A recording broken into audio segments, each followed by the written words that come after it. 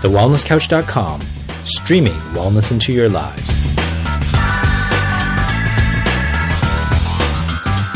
This is Inside the Champion's Mind, featuring Dr. Lawrence Tam and Marcus Pearce.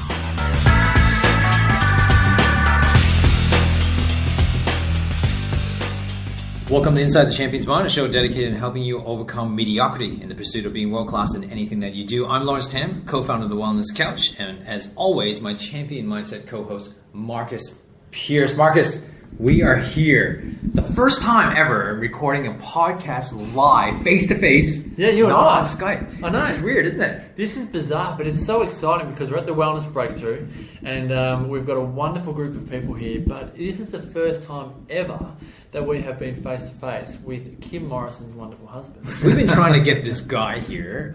We can never find him. Yeah, we can never. I was even in Dubai at the same time with him, and we try to connect, but he's a busy man. Where in the world is Danny Morrison? It gives me great pleasure. As someone, I'd love LT to introduce you, but I grew up with cricket in my blood, and I'd really love to introduce to every single one of you listening today 48 tests with New Zealand, beautiful husband to Kim Morrison. You've got a great story to tell. Danny Morrison, thanks so much for joining us on Inside the Champion's Mind. Gentlemen, it is an absolute pleasure to be here. Oh, it's fantastic. I just want to clear this up. For anybody who's not a cricketer, I've just heard, Danny, I just met you yesterday. I heard a lot about you, obviously, through Kim, but put it in perspective. I know nothing about cricket, so I just... LT doesn't know how many balls are in and over. Yeah. What's a ball? What's a ball? What a four is, what a six is, what's a maiden, what's a wide. Yeah. So we'll leave the cricketing questions to me, but there's a lot of... Danny is one of the people have been telling me is that you're considered the top, 2 or 3 cricketer. Danny's in a very elite club, right? So that's what I just want to put it in context for the listeners so that they understand who we're talking about. Well, to put this into perspective,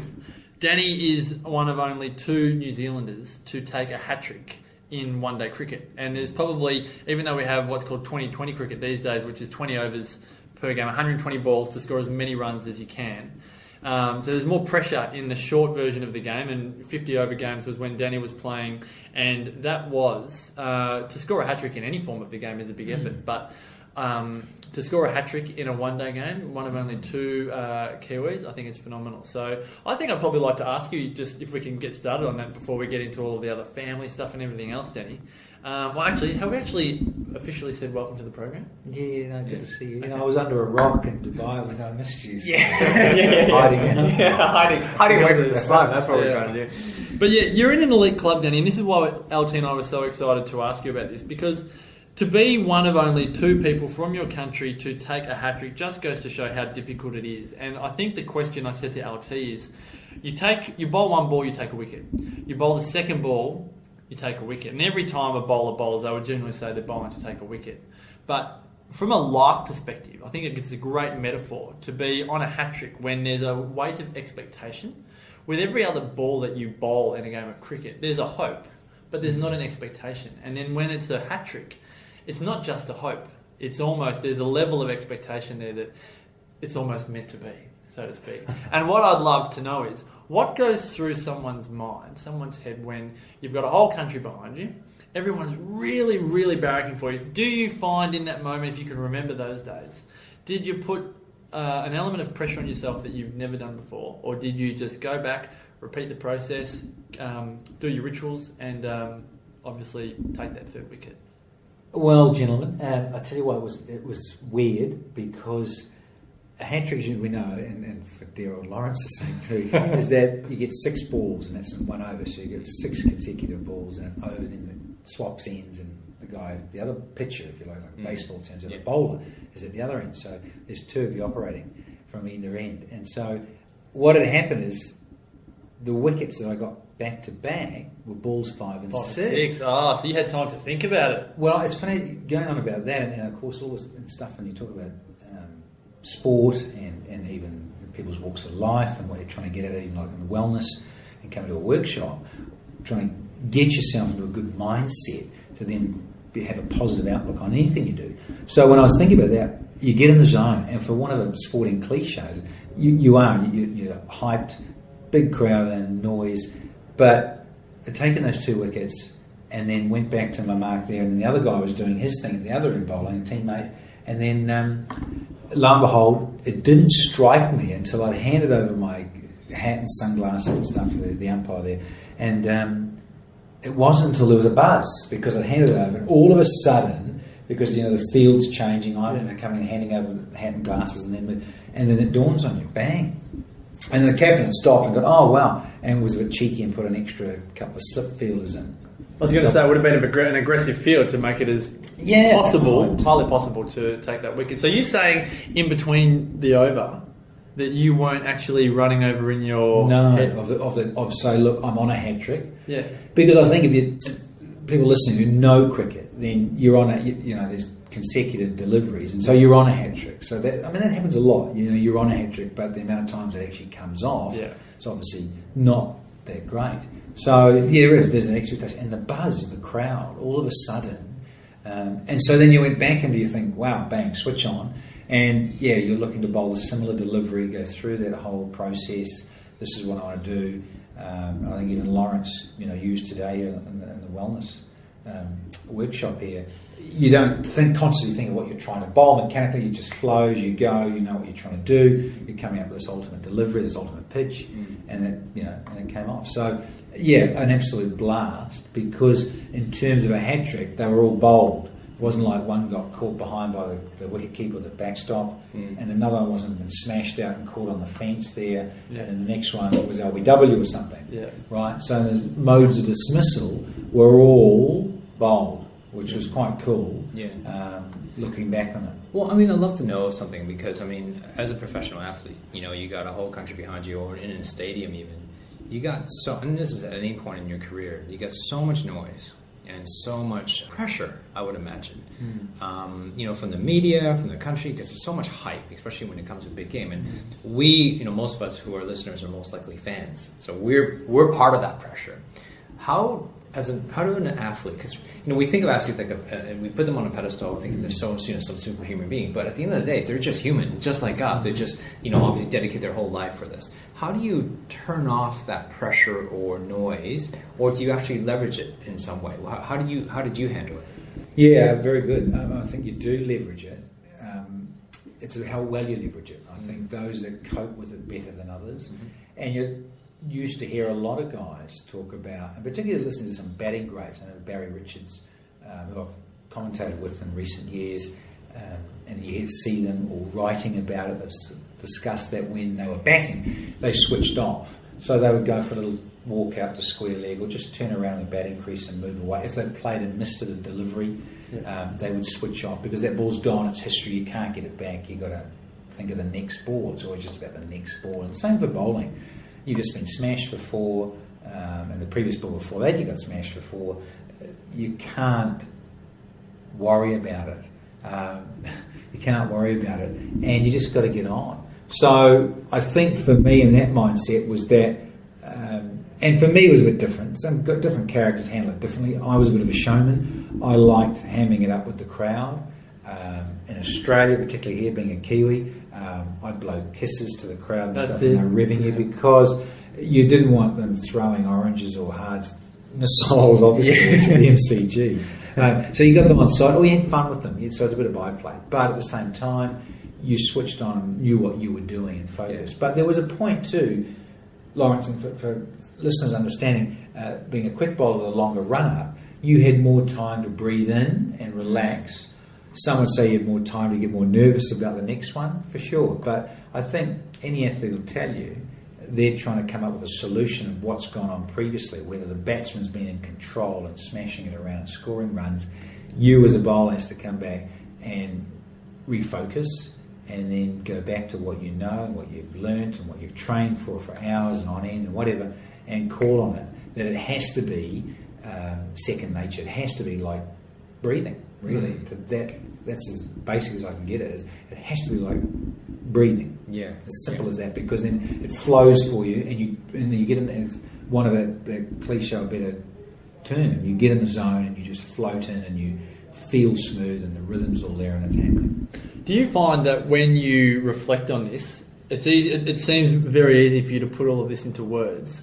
Back then, when you were in your early to mid-20s, would you have explained it the same way, or do you feel that it was more innate, that it just came to you naturally, and if we asked you the same question, 20 years ago, you probably wouldn't have explained it that way. Would it have been more like, well, I just do what I do? Or I'm interested in terms of the focus back then, because it seems that you put it so eloquently, but I wonder, was it put to you like that when you're actually playing?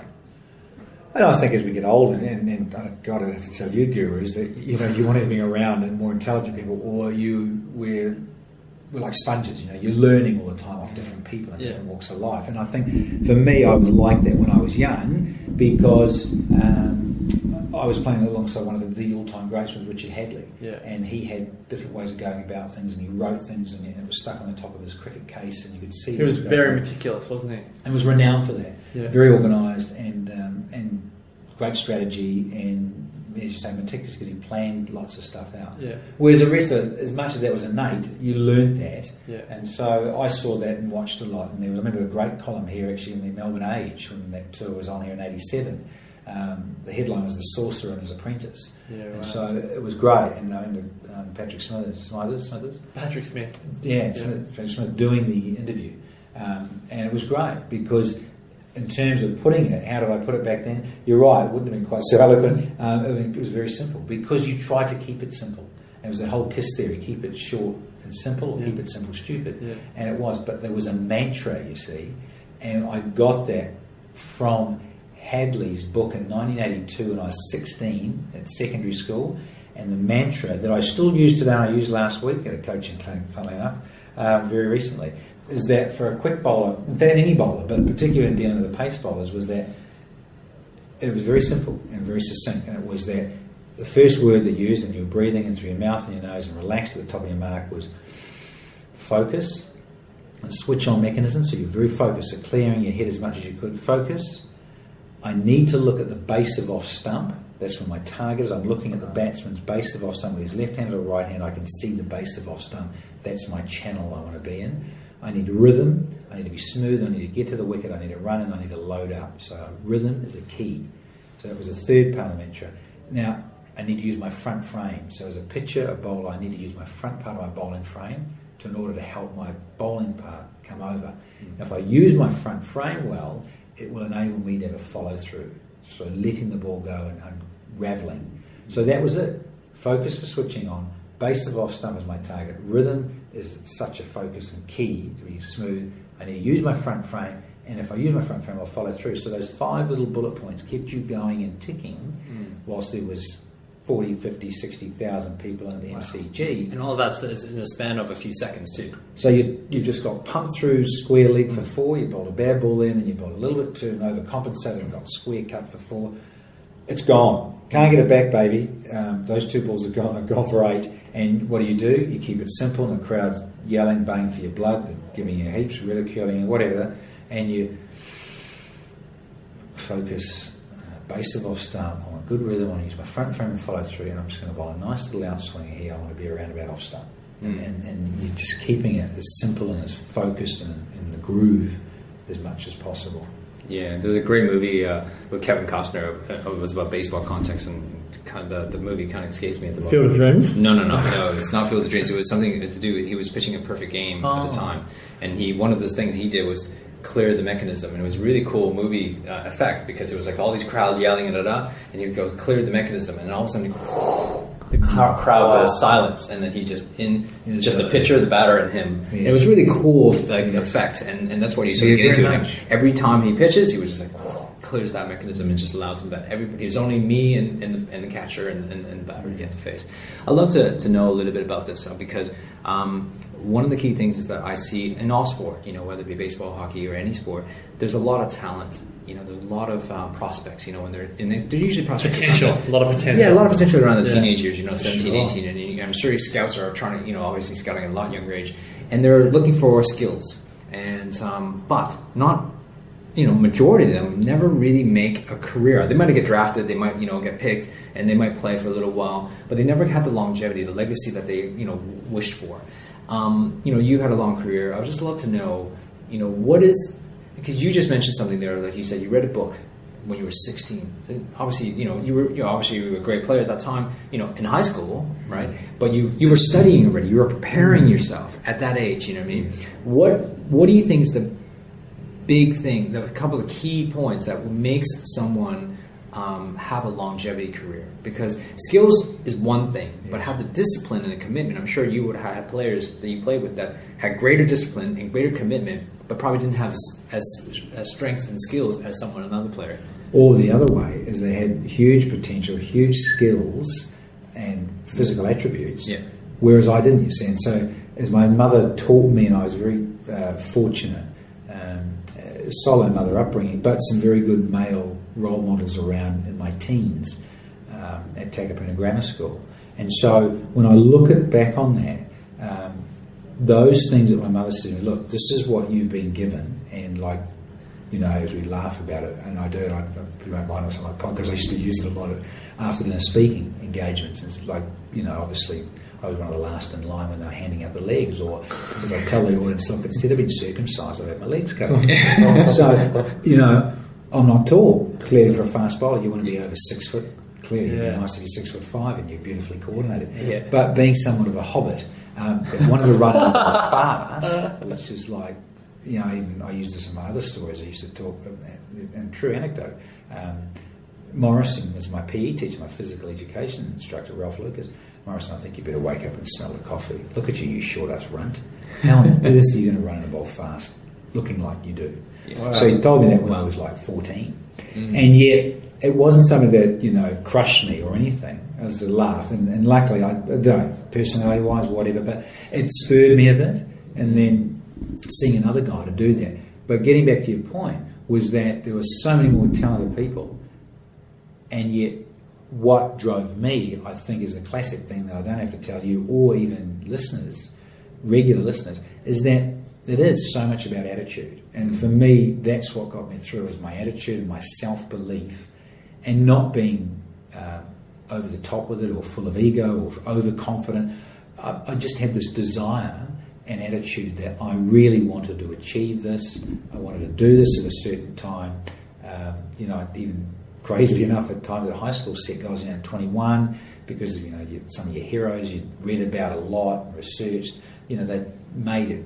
Yeah. Because quick bowlers tend to make it earlier sometimes than batsmen and stuff. So anyway, long story short, the way that those events turned around, they drove me, and you know, just having good mentors saying, look, Danny, make the most of this, because it doesn't last forever, and if you're lucky enough to do it in your 20s, say 20 to 30, then be grateful, because, you know, you've got to make the most of what you've got physically, and then attune that mentally. And I think in terms of that mental toughness, having to fight against, you know, for me, certainly not the status quo, the architectural looking physical type of bowler, it just drove me on to train harder.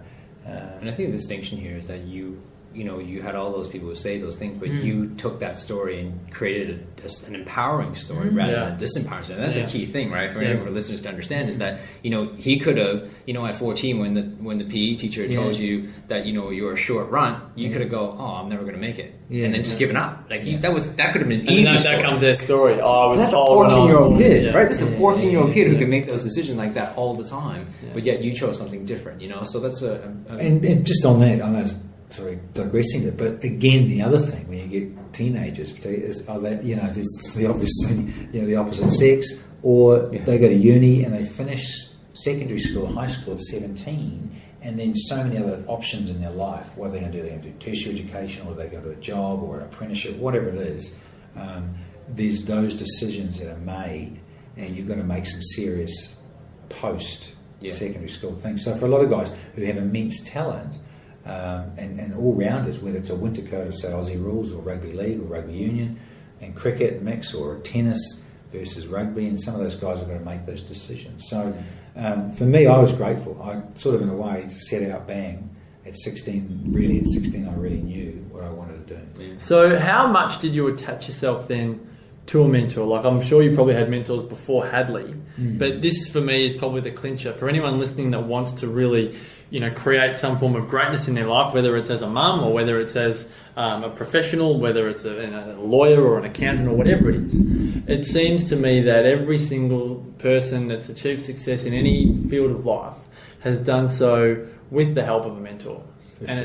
how did you attach yourself to Richard Hadlee? Because did it come down to attitude? Did you make it your sole purpose that if you were going to be a great fast bowler that you were going to learn from one of the greats? How did that come about? Because I'm sure you'd probably say that was one of the biggest, I suppose, leg ups to really get you to be able to perform to your best.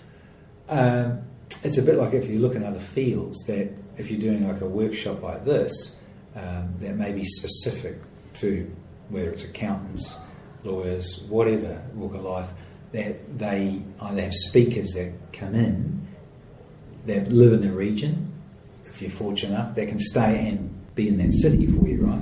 So I was very fortunate and blessed that the great Dennis Lillee, Australian, probably arguably the greatest fast bowler of all time, to what he went through and his whole disciplines and what he created and what he achieved.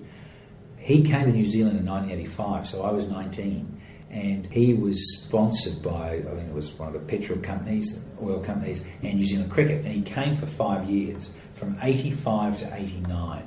But particularly for me, and I broke down at an injury, a really bad back injury, muscular, not skeletal so much, but muscular, and that was in 84, 85.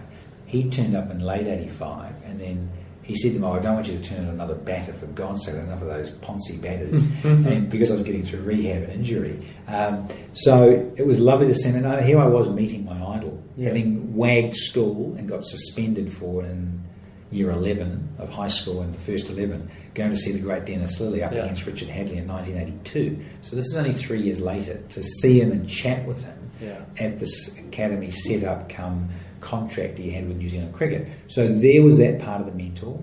But, you know, I've listened to other guys, Lawrence and Marcus, about people that have given them a leg up, and it's tended to be as teenagers, clearly, formative years, and finding out where you're going. I was very fortunate to have a deputy principal in Murray Deakin, and he was a cricket and rugby guy, but he was just a very good disciplinarian and drove guys, and he could see that little, as he's put it too, and text as well, that sparkle in my eye and that little bit of extra spunk to want to do it and really give of myself and have that attitude. He could see that X factor. But certainly, you're right, a mentor at a young age, recognising that, whether you're searching out. I'm just reading Djokovic's book, that wonderful thing in terms of the gluten-free thing, Serving to Win. Yeah. So I'm looking at that, and the woman who got him involved when he was a 6-year-old came down and watched that. Yes. Who actually went to his parents and said, your son is going to be a star. Yeah. And he wanted to fulfil that. So you see that, and it's well documented, whatever sporting code it is. And then for whatever business code, some guys in business schools have had mentors that have helped them from that either early teens, late teens, or whatever it is, before they actually develop into an adult. This is almost like, it's not just that you just search for a mentor. It's almost like you actually have to display some sort of talent, or some, not talent per se, but a discipline of some sort, a drive of some sort for the mentor to even want to take you, right? Because the mentor's not going to take you just because, you asked. The mentor's got to see some potential in you. Sure. And that potential's got to be built up and developed. And I think if, at that point is right. There was a point, I was listening to a podcast once, and they were talking about Andre Agassi. And they were talking about it in his book, and I can't remember the exact quote he said. He said, when he started winning Wimbledon or whatever he won, he said that he realized really quickly that a win was not as fulfilling as a loss in a sense, because the win was temporary, but a loss ate him up, it hurt more, and that drove him. What do you feel about that? Do you feel that that's true? And how do you overcome a loss per se? Because in a world stage, and in your country, you're representing your country, all eyes are on you. I'm sure, how do you handle that pressure afterwards? Because during the game, it's done, it's fun. I mean, we just witnessed this, I don't know if you watched the Super Bowl. The Super Bowl, I mean, it was one split second, one last play, last throw. They were going to win the game, boom, changed hands. And all of a sudden now, this coach, this whole team's got to live with it for another year or so. And that pain, that drive. How do you overcome, because you have to, how do you overcome that loss? Look, I think different, they say, like you talk about Super Bowl or a World Cup, maybe a bit different. But look, Lawrence, we lost a lot, and make no bones about that. When I played, we didn't play in a great winning side. In fact, I remember over those 48 test matches, I played in 5 wins, get this, and 3 of them were with the great Sir Richard Hadlee. So I only had 2 wins when he'd finished, and I played 13 test matches with Richard, and then the rest of them out of that. So it just shows you the percentage. And look, it was a different landscape. We didn't test matches weren't decided, a lot more draws. Yeah. But in terms of that, and listening to you, as you just mentioned with the story about Agassi, the hurt of losing more and learning more from it. I think that we felt that a lot, because for what drove me on a bit was trying to get more of a win. And that, again, without sounding very cliched, that whole winning habit thing, there's a culture about winning. I think for me dealing with it, it wasn't a problem in a way, because I was living, if you like, my dream for a start. I was fighting against the establishment in terms of what should have been an architectural looking fast bowler. But the physical thing I was doing asked me a lot in terms of training. So I did a lot of cross training. I went a bit more unique because of the back problem I had. I'd wear a full steamer wetsuit. I'd have cut down flippers, and I'd get in the ocean in the winter in Auckland. It's pretty wild out there, but it was fun as well. And it added to, I'd do a bit of cycling on the roads, or a bit of cycling in the gym, running the roads, running a mixture of road and obviously what you played on the turf, so you got used to both.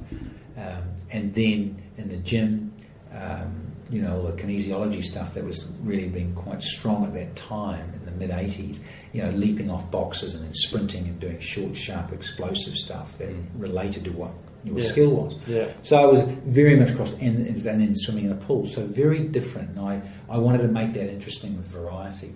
And so in terms of coming back to getting over things, like a lot of us, whether it was like a punishment, you got out and you would train. But it also, as we'll know, in terms of releasing endorphins, without getting too scientific or trying to think that I'm too scientific, is that you were, for want of a layman's term, it was great for your headspace, because you were either down and frustrated and peed off, you went for a run or you trained. And for like Kim and I, training in the morning is a godsend. Wanting to get up early and do it. For a lot of people that don't like getting out of bed early, for me, after a loss, it was great. You could get up and you could go and run in the morning and release. Get back to routines. And, just clear your head. Now, you mentioned Kim, and I'd just like to shift gears here, but nowadays you travel the world commentating cricket, and it sounds glamorous and people go, wow, Danny Morrison travelling the world, but at the same time you also face a massive challenge with the family dynamic that you don't enjoy as much as probably we would say that you'd like. But I'd love to know, how does it go for you? You've got 2 beautiful kids, Taylor and Jacob, and obviously Kim. I'm curious, how do you work this out? How do you create happy families? How do you create magic moments when you find that tricky balance of doing what you love, travelling the world, and having a family as well? Look, I'll be really honest, it's not ideal. Of course it's not ideal.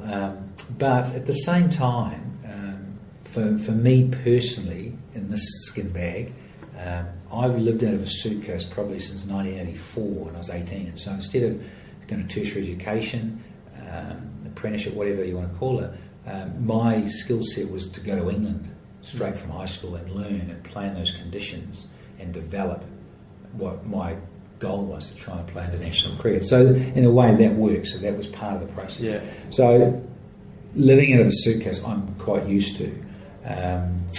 But look, I mean, no illusions. It's not easy. And look, gee, we could do a whole other podcast. I think we should. Discuss time for this? Depression and stuff.